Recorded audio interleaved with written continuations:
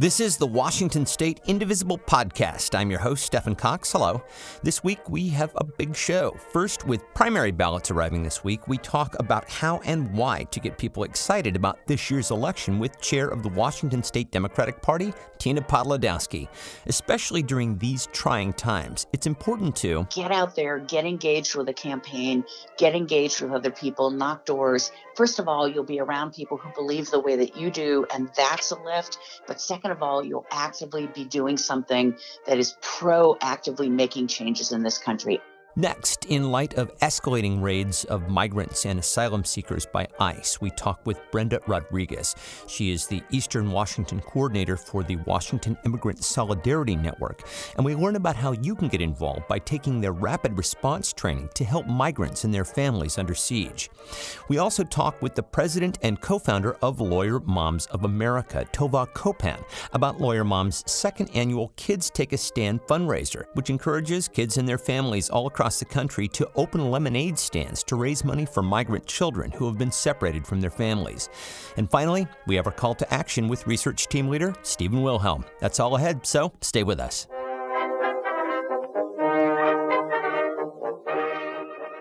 With the 2019 primary election just about upon us, ballots will be arriving in our mailboxes soon.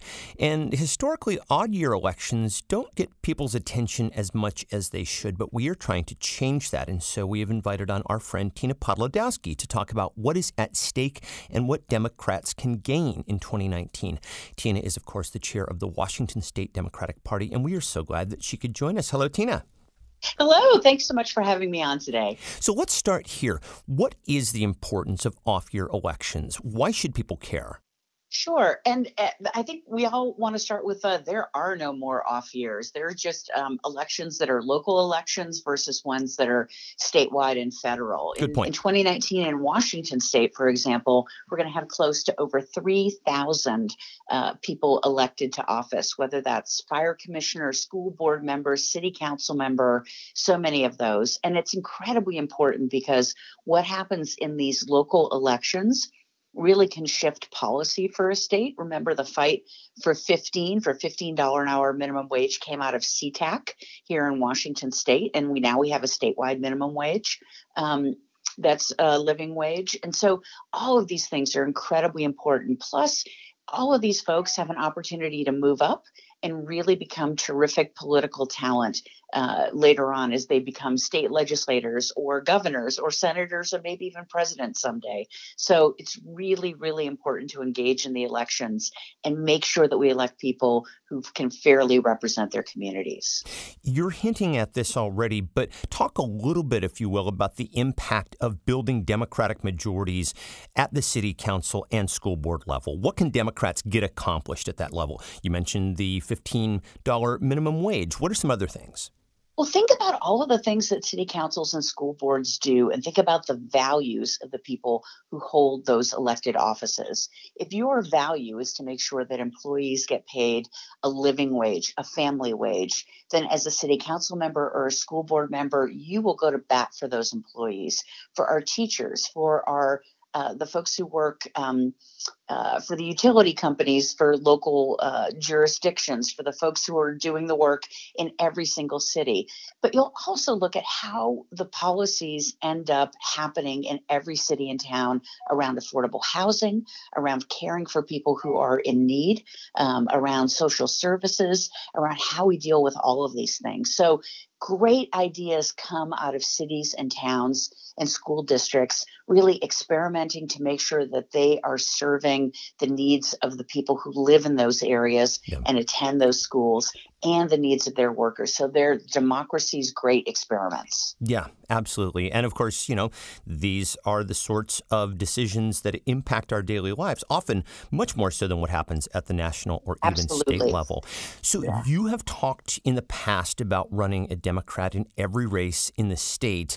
You mentioned there are 3,000 people running. Is there a Democrat in every race in the state this year? It seems like kind of a heavy lift. Well, we targeted 700 of those races to take a look at different kinds of seats that we could flip from red to blue. And we didn't hit 700, we hit 689 people That's great. recruited for all of those races. Yeah, and that was really terrific. The campaign was called Rise and Run, and it's still going on because we're not going to stop it. We're going to keep it going as a permanent program of the Washington State Democrats. And it provides training, it provides support. It also provides a campaign plan generator for people running in these various offices, because what you need more than anything else is a plan. What's my win number? How much money do I need to raise? Who do I need to talk to?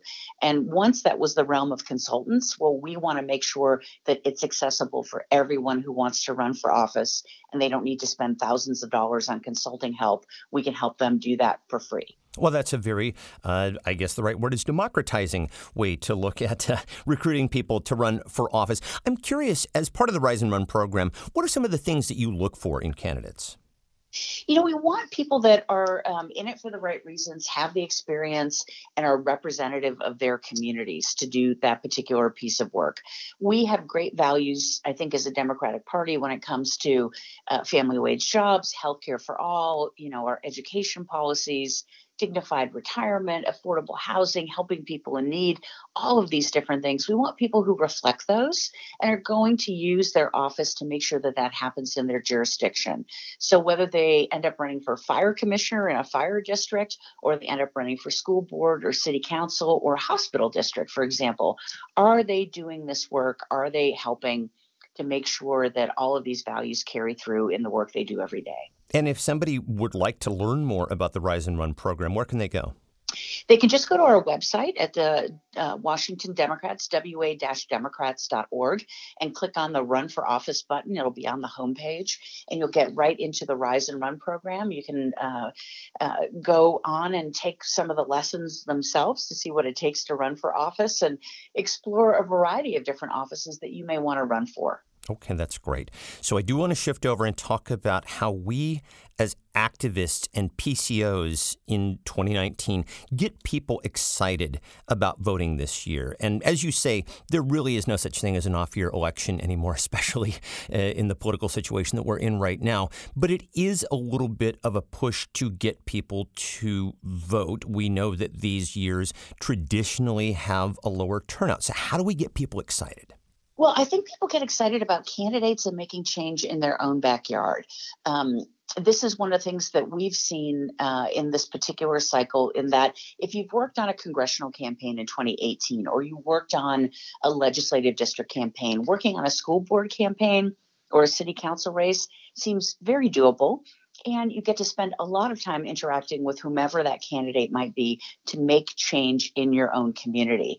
So if you look at the numbers that we're talking about, I mean, it's really a couple thousand votes here and there that make the difference as to whether or not we get terrific progressive Democrats elected to these offices, whether we have diverse representation in these offices. And we've tried to recruit a lot of different candidates, particularly women, people of color, people from the LGBTQ community, people who immigrated to this country. I think a lot of different folks who represent the electorate in Washington state in a very, very different way, and those voices in a very, very different way.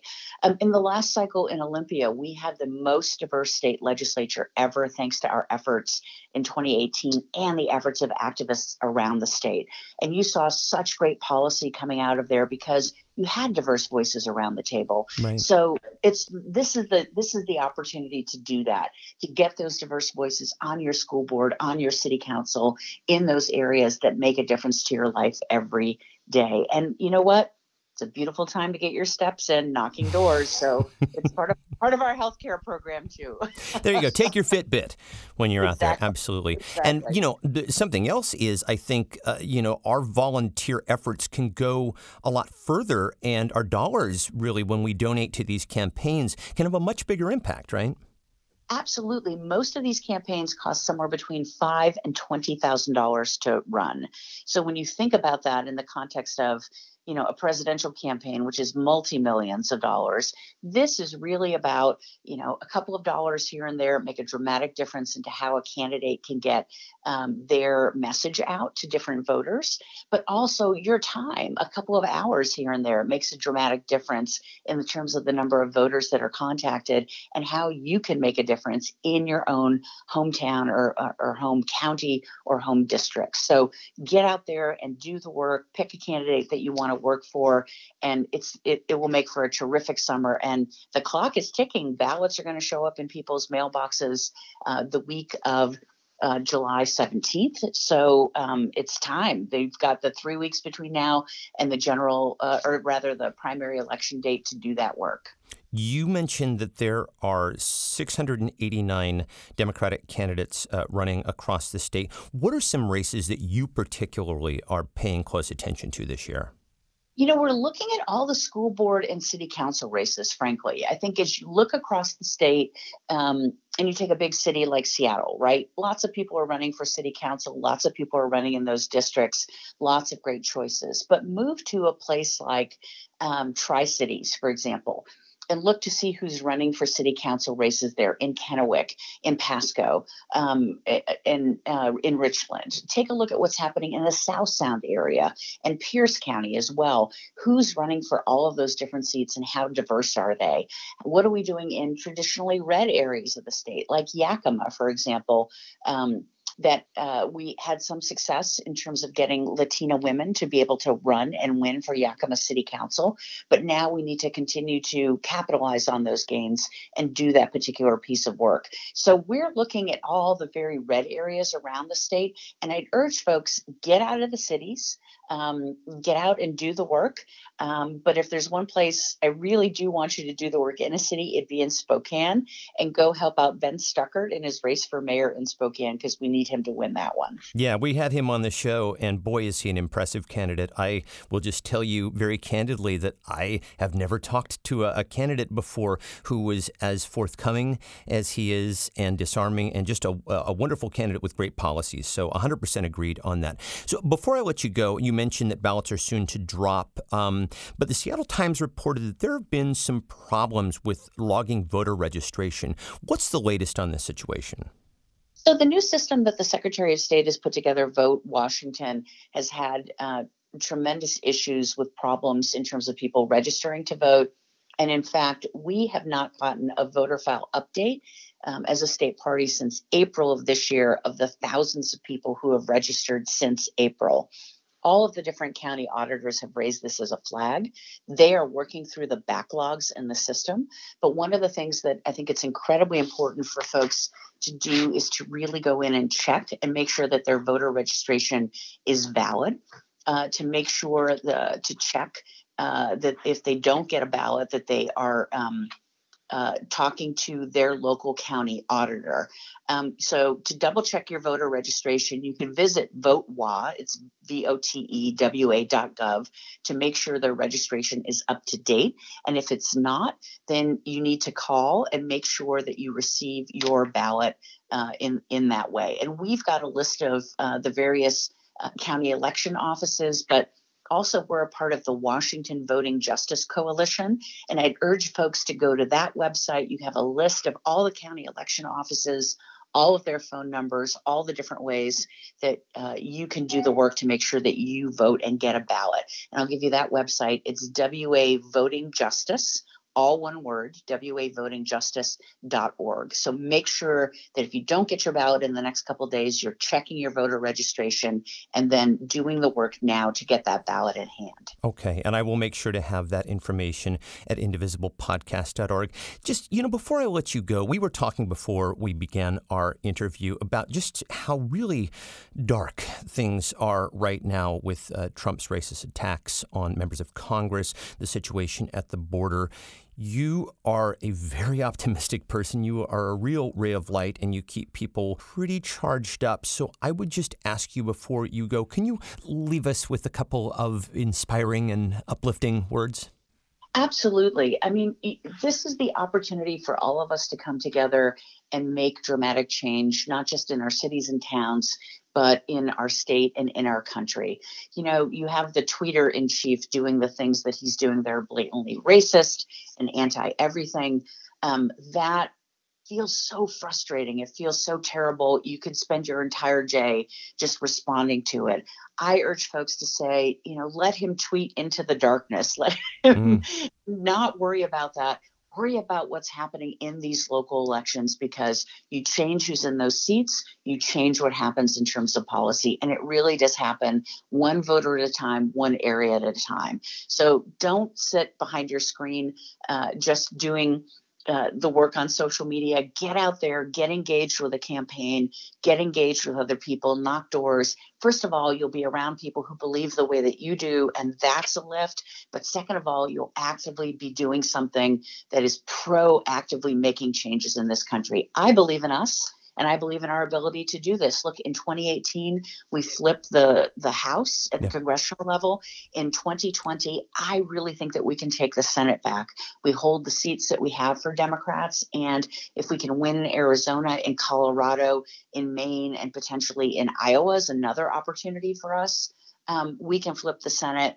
And I do believe that we will get through this gang of 20 presidential candidates, come up with our standard bearer, and be able to beat Donald Trump. I believe in our ability to do that on a state-by-state level, and I believe in the people of this country to do that work to make that happen. So if you need, just call me at the Washington State Dems office. If you need a pep talk, I am happy to give it to you and get you into a campaign. But every day I'm going to crisscross the state, and we're going to make sure that people are out there doing the work. Well, those are wonderful words. Tina Podlodowski is the chair of the Washington State Democratic Party. Tina, thank you for that. Thank you for your time, and thanks for everything you do. Thank you so much for everything that you do and for doing the best podcast in the country. I love listening to it.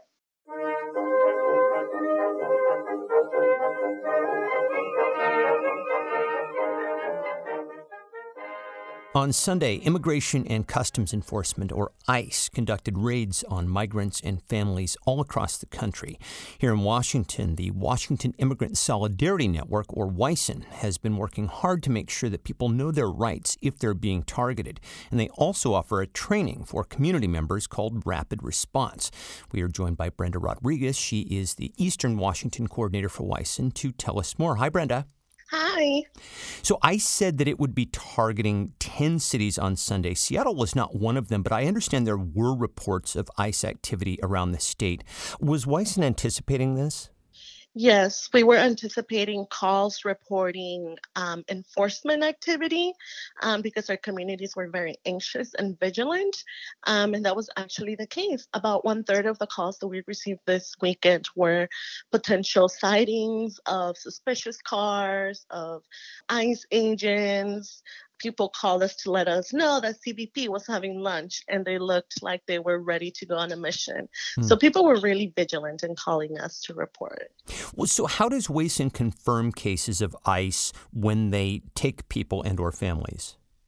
So when our community calls the hotline, Montserrat Padilla, which is the West Side coordinator, and I review that information. So based on where the call is coming from, the second component of what we do is rapid response. So we alert our local rapid response team. For example, if this activity is happening in Tri-Cities, we alert our Tri-Cities rapid response team. We let them know the location of where the sighting happened, if the caller provided the number of cars, the type of uniforms that we're wearing, all that information we provided to them. And then they let us know who can go and confirm. That volunteer goes to that particular location and confirms whether this is a true or not. Oftentimes, if they don't see anything, they'll still go inside the business, or they'll talk with people that are around the area, gather as much information. They'll stay in the location for a few minutes just to make sure that nothing happens. And that is how rumors are either confirmed or dismissed. Got it. Okay, yeah. So the people can be aware of what's going on in a particular area at any one time. And you're referring to the Rapid Response Network, and this is something that I mentioned people can get trained for. Tell us a little bit more about the Rapid Response Network and how it works. Our Rapid Response Network is a community defense project that was developed to protect immigrant and refugee communities from deportation threats and to provide support during and after a community member has been arrested or detained. We have over 20 rapid response teams all across the state. And when we train rapid response teams, we train them on how to identify the different agencies under the Department of Homeland Security, right? So how to tell the difference between a Custom and Border Patrol agent, CBP, versus a Immigration, Custom and Enforcement, ICE, or local police. We go over a Know Your Rights session, and we really focus on ensuring that they know the difference between an administrative warrant and a judicial warrant, which a judicial warrant grants permission to enter private property. And the last component of our training really focuses on how to document ICE activity, what to look for, what questions to ask to an agent if this activity is happening at the moment, how to record, how to de-escalate, because oftentimes that evidence can be used when somebody is detained, especially if their rights were violated. This all sounds like incredibly valuable training and sadly very needed right now. I know you have a number of trainings coming up, and this is being done exclusively online at this point, right?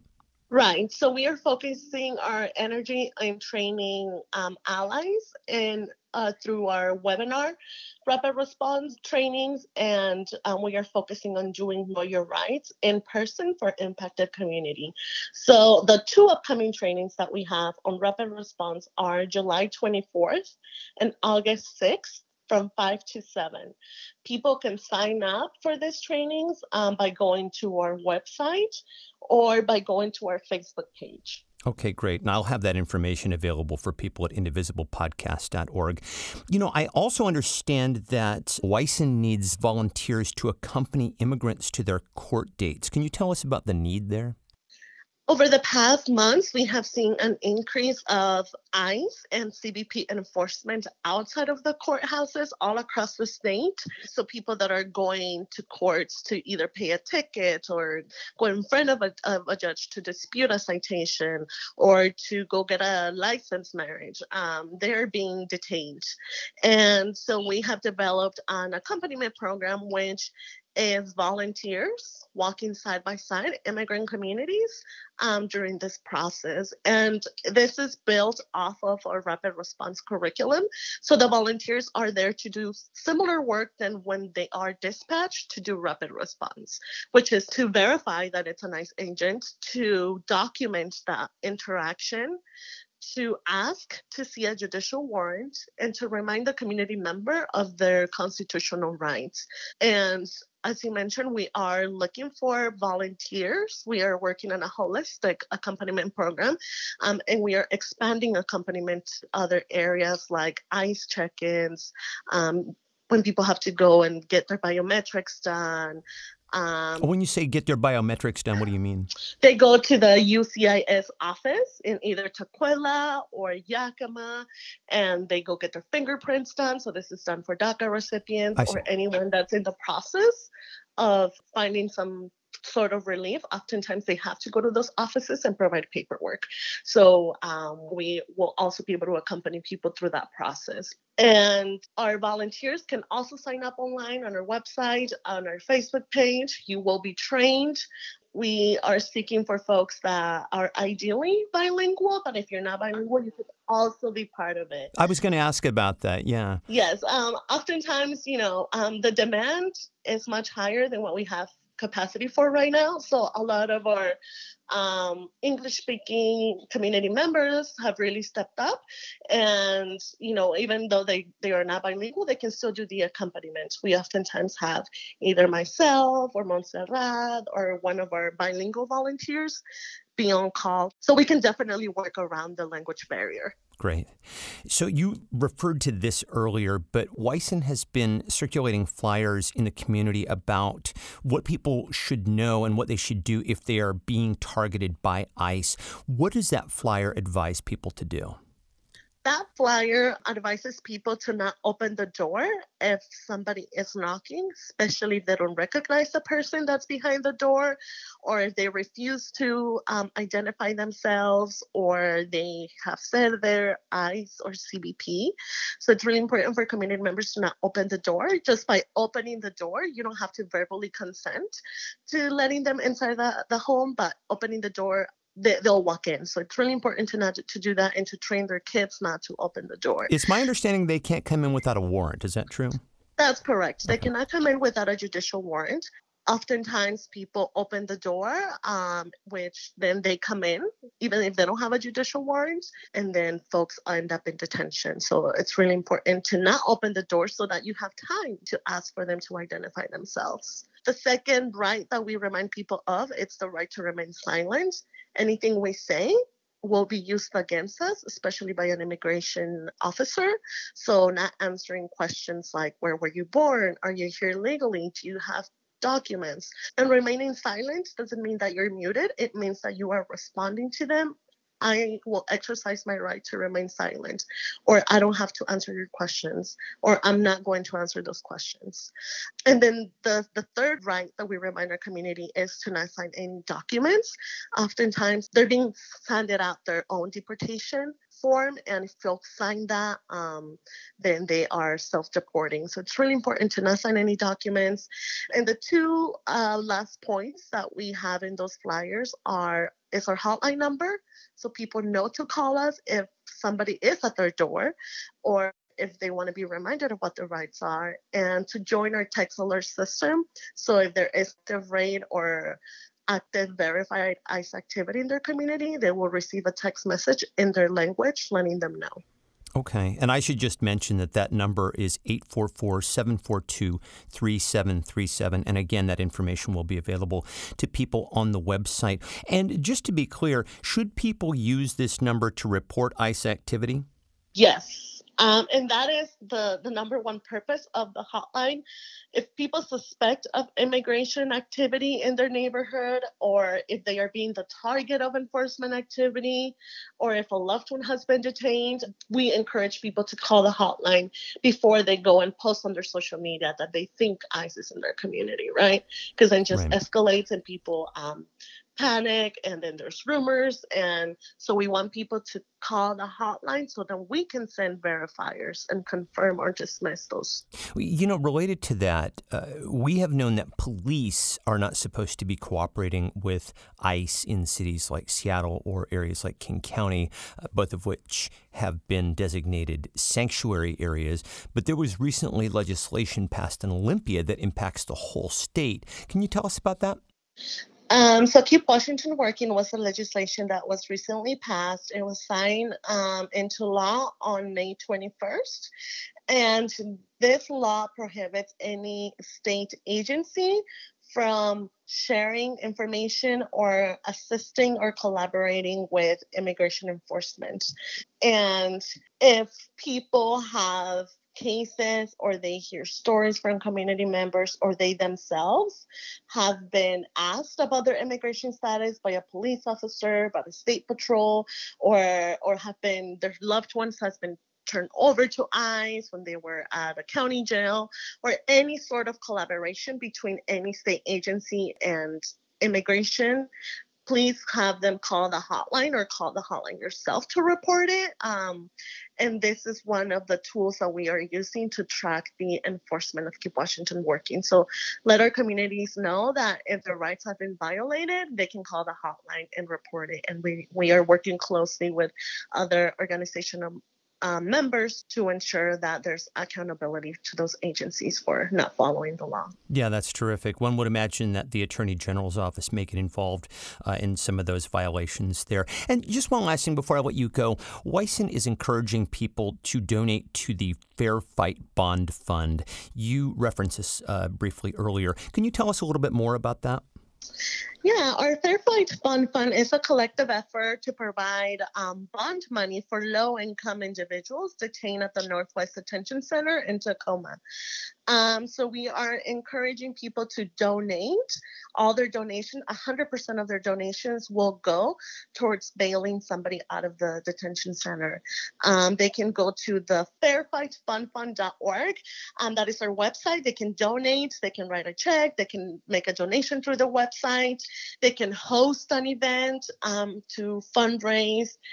We can also partner up with local businesses. So some of the proceeds go to the fund. So if folks want to create an event to fundraise for this, please email us at info@wisen.org. We just opened up our bond fund again because we have enough funds to start helping people again. But as you can imagine, the demand is much higher. Yeah. We see bonds anywhere from $5,000 to $25,000. So that money can quickly run out. Sure. So we want to be able to provide this in a more sustainable way to our community. So we highly encourage donations and for people to connect with us if they want to fundraise. I was going to say a fundraiser is a great idea for people who may not have the means individually to be able to do something collectively could have more impact. And so how can people support the work that Wisen does? They can volunteer with our network. So this is a volunteer-led network. Our hotline is run by volunteers. Our rapid response teams are volunteers. We have 6 organizing tables. All of those organizing tables are run by volunteers, by organizational members. So if people want to give us some of their time, they can start a rapid response team. They can be trained to be on a shift for the hotline. They can write grants for us if that is one of their skills. They can help with communications. They can help us fundraise. They can also make donations for Wisen, for our general operations. We are in high need of printing. As you can imagine, we need to ensure that the hotline number, that the Know Your Rights flyers that I was talking about earlier are in community and are accessible to our community. We have them in 7 different languages.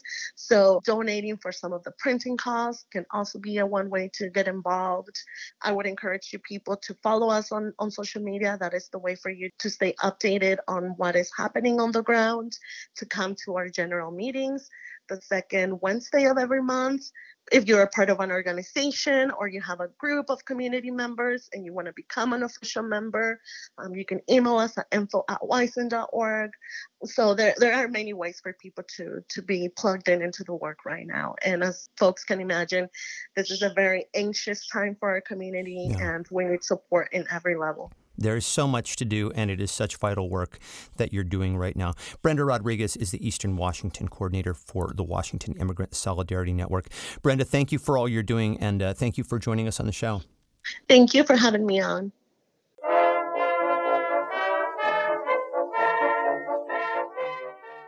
Since its founding in 2018, the group Lawyer Moms of America has worked to reunite children who have been separated from their families at the border.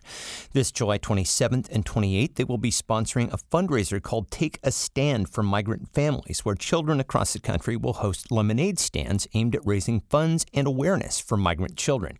Tova Kopan is a co-founder and the president of Lawyer Moms of America, and she joins us now to talk about it. Hi, Tova. Hi, how are you? I'm good. So before we talk about the fundraiser, we know that 2019 has just been an utterly heartbreaking year for children of migrants and asylum seekers. We have all seen the images of children detained in Clint, Texas and elsewhere. What are some of the things that Lawyer Moms has been doing in response to the situation? Right. So we started, like you said, in 2018, and we started really when along with the public outcry of the family separation. And we started as really just a ragtag crew of folks that got together and thought, we're lawyers, we're mothers, there has to be something we can do. And recognizing that we are not immigration lawyers, we are not at the border.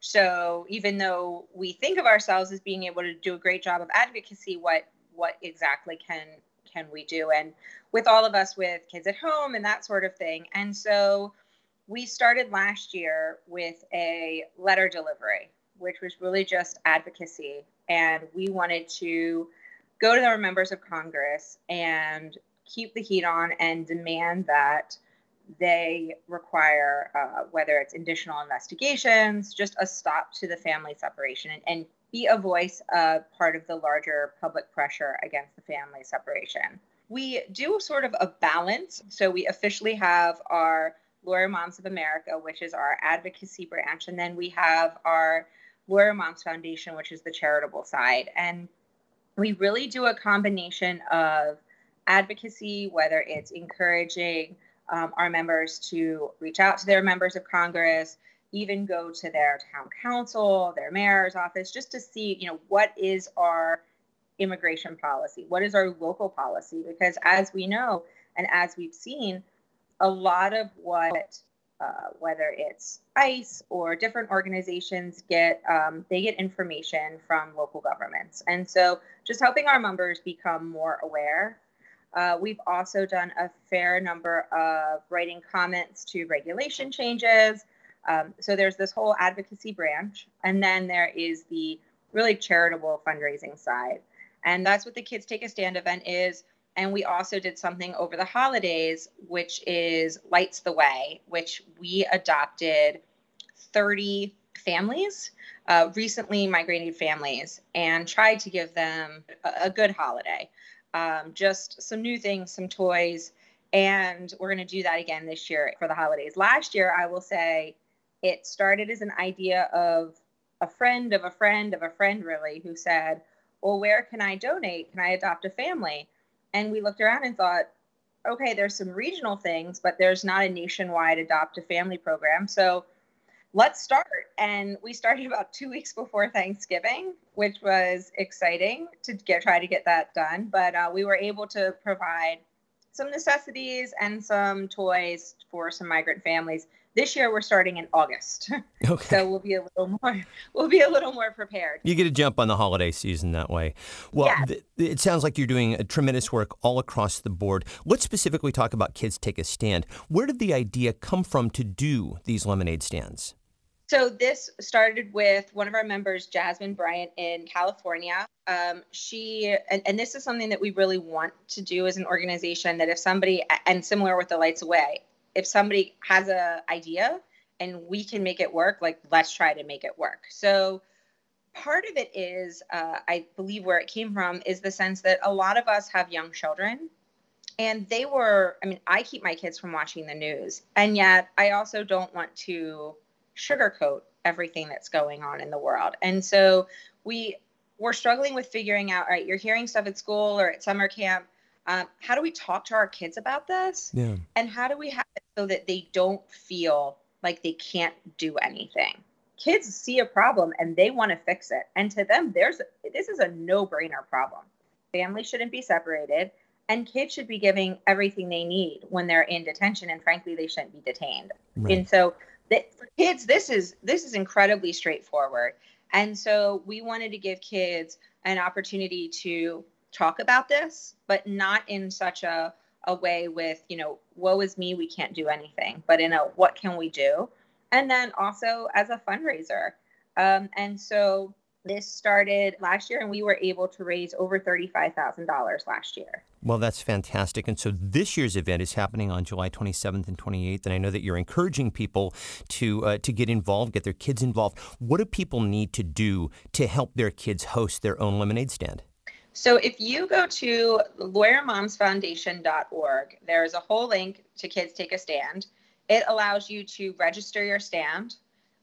It allows you to also see a list of local stands. So we are encouraging people to find out, register your stand so people can find you, and also see what else is out there. And then we have a whole toolkit, and the toolkit gives you logos you can cut out and use if you want to make official signs.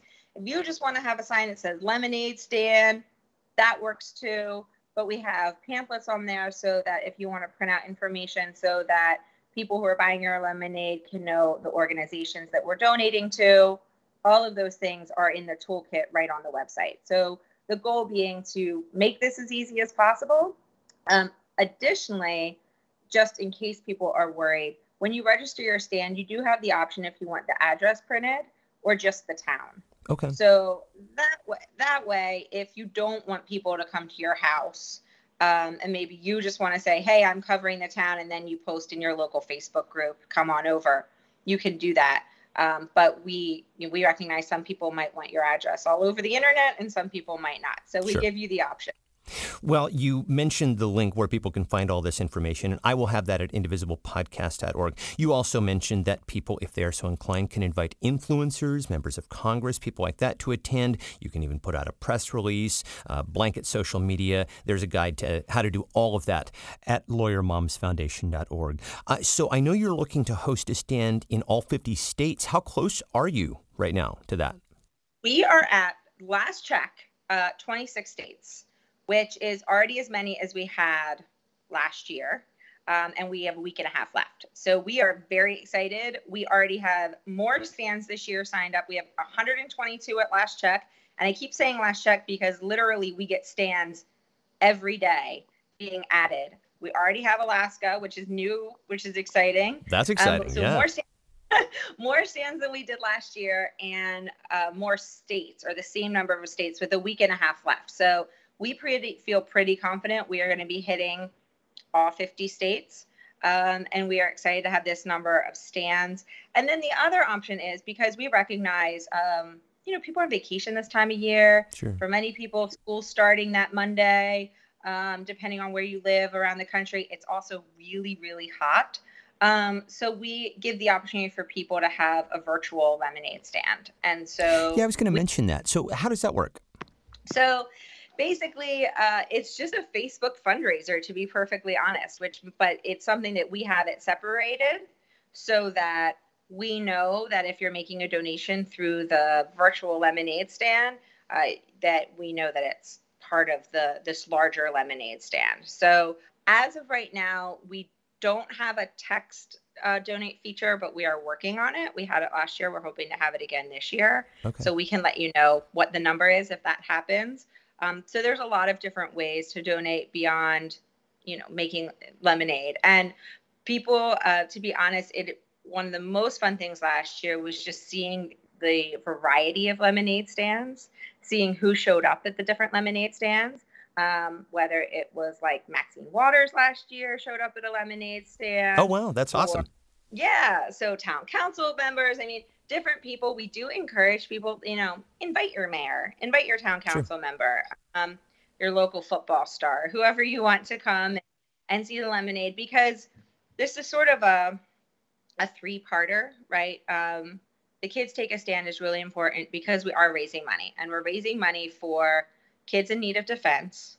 So for legal representation, right? Because in order to get kids and families out of detention, they need representation. So we are lawyers, and we want to make sure that everyone who needs a lawyer gets a lawyer. But we are also splitting the proceeds with Rio Grande Valley Rapid Response, which is providing everything else you need once you get out of detention.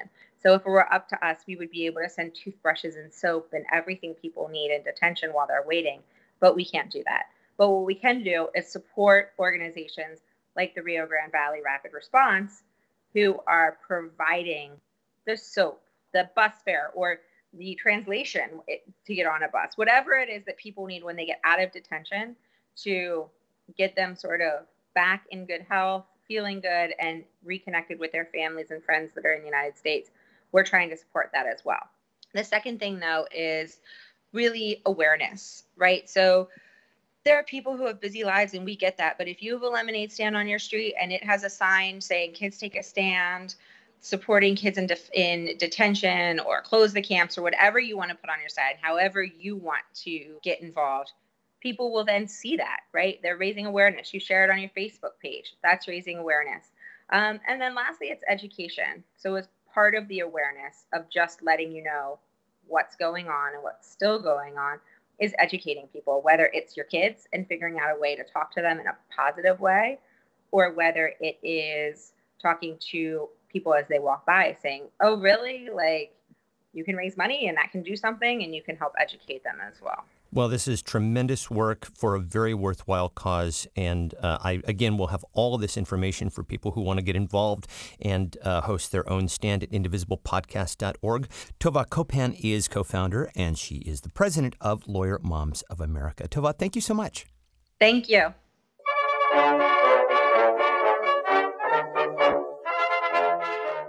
And we will end this week with our call to action, and we will check in with our friend Stephen Wilhelm. He is research team leader for Indivisible's Washington's 8th District. Stephen, how you been, man? I'm good, Stefan. How are you doing? I'm doing fine. So, we only have one call to action this week, and that is to take part in the coordinated Defund Hate campaign. So we've seen the images of asylum seekers and their children in just horrific conditions at CBP facilities. At the border, we have heard about ICE raids tearing families apart across the country, including activity here in Washington. And one of the ways that House Democrats can push back against all of this is through the appropriations process, and that is where Congress determines what gets spent where in the budget each year. So just give us an overview. What was Trump asking for in his 2020 budget for CBP, ICE, and DHS generally? So Trump is continuing his attacks against migrants, and he's using Customs and Border Protection and ICE to do that. As you listeners recall, shut down the government for over a month in an effort to get funding for his wall, and he's already requested billions more for both ICE and Customs and Border Patrol in 2020. He wants to use the money to pay for the wall. He wants to get more ICE and CBP agents, and he wants to get more detention facilities for immigrants' families. So the DHS appropriations bill that recently passed out of committee and is up for a floor vote is our best way to attack the funding that he's asking for. Okay, and so what is in that bill that made it through the Appropriations Committee? What is in it for CBP and ICE? Yeah, it's a little, certainly the House Democrats have made an effort to improve the bill, and they have done some good things, and so they should be, thanked for that. But there's still a lot of work to do to make this a better bill. Fundamentally, probably what your listeners should know is that this bill does ask for more money than was allocated in 2019, and it certainly is asking for more money than President Obama was spending for these agencies in fiscal year 2016. Customs and Border Patrol particularly has had a really troubled history throughout since its inception after the September 11th attacks. And so your listeners should ask their representatives to please not give in the DHS appropriations more money for Customs and Border Patrol and ICE than they have received in the fiscal year 2016 budget. We'd really like to see the funding go back to that level. And specifically, there's what Indivisible is calling a slush fund, what's called an additional $387 million potentially available in response to a migration surge if certified by the Secretary of DHS. So ICE, who enforces the immigration laws in the interior of the country, certainly doesn't need an additional $400 million to be terrorizing immigrants and doing these mass arrests that they have been talking about doing. And they certainly don't need this additional $387 million slush fund. So 2 requests. Call your representative, ask them to please return Customs and Border Patrol and ICE funding back to fiscal year 2016 level and remove the $387 million slush fund for ICE from the fiscal year 2019 DHS budget. Okay, there you go. And I will mention that this is all part of the hashtag Defund Hate campaign, co-chaired by the Detention Watch Network and United We Dream, and Indivisible is a proud partner of that campaign. And if you would like to learn more about it, you can go on Twitter and check out hashtag Defund Hate. Stephen, thank you so much. My pleasure, Stephan. We'll talk to you soon. And that's going to do it for this week's show. If you missed anything, if you would like to catch up on some past shows, if you would like links to the many, many things that we talked about, you can find all of that and more at indivisiblepodcast.org, and you can subscribe to the show there too. If you would like to get in touch, the email address for the show is indivisiblepodcast@gmail.com, and the Twitter handle is @indivisiblepod. The Washington State Indivisible Podcast is a production of Get Creative, Inc. Our associate producer is Charlotte Gittleman. Thank you again to my guests Tina Podlodowski, Brenda Rodriguez, and Tova Kopan. Special thanks to Aaron Albanese and Montserrat Padilla. And as always, my thanks to you guys for listening. We'll talk to you next time. Bye.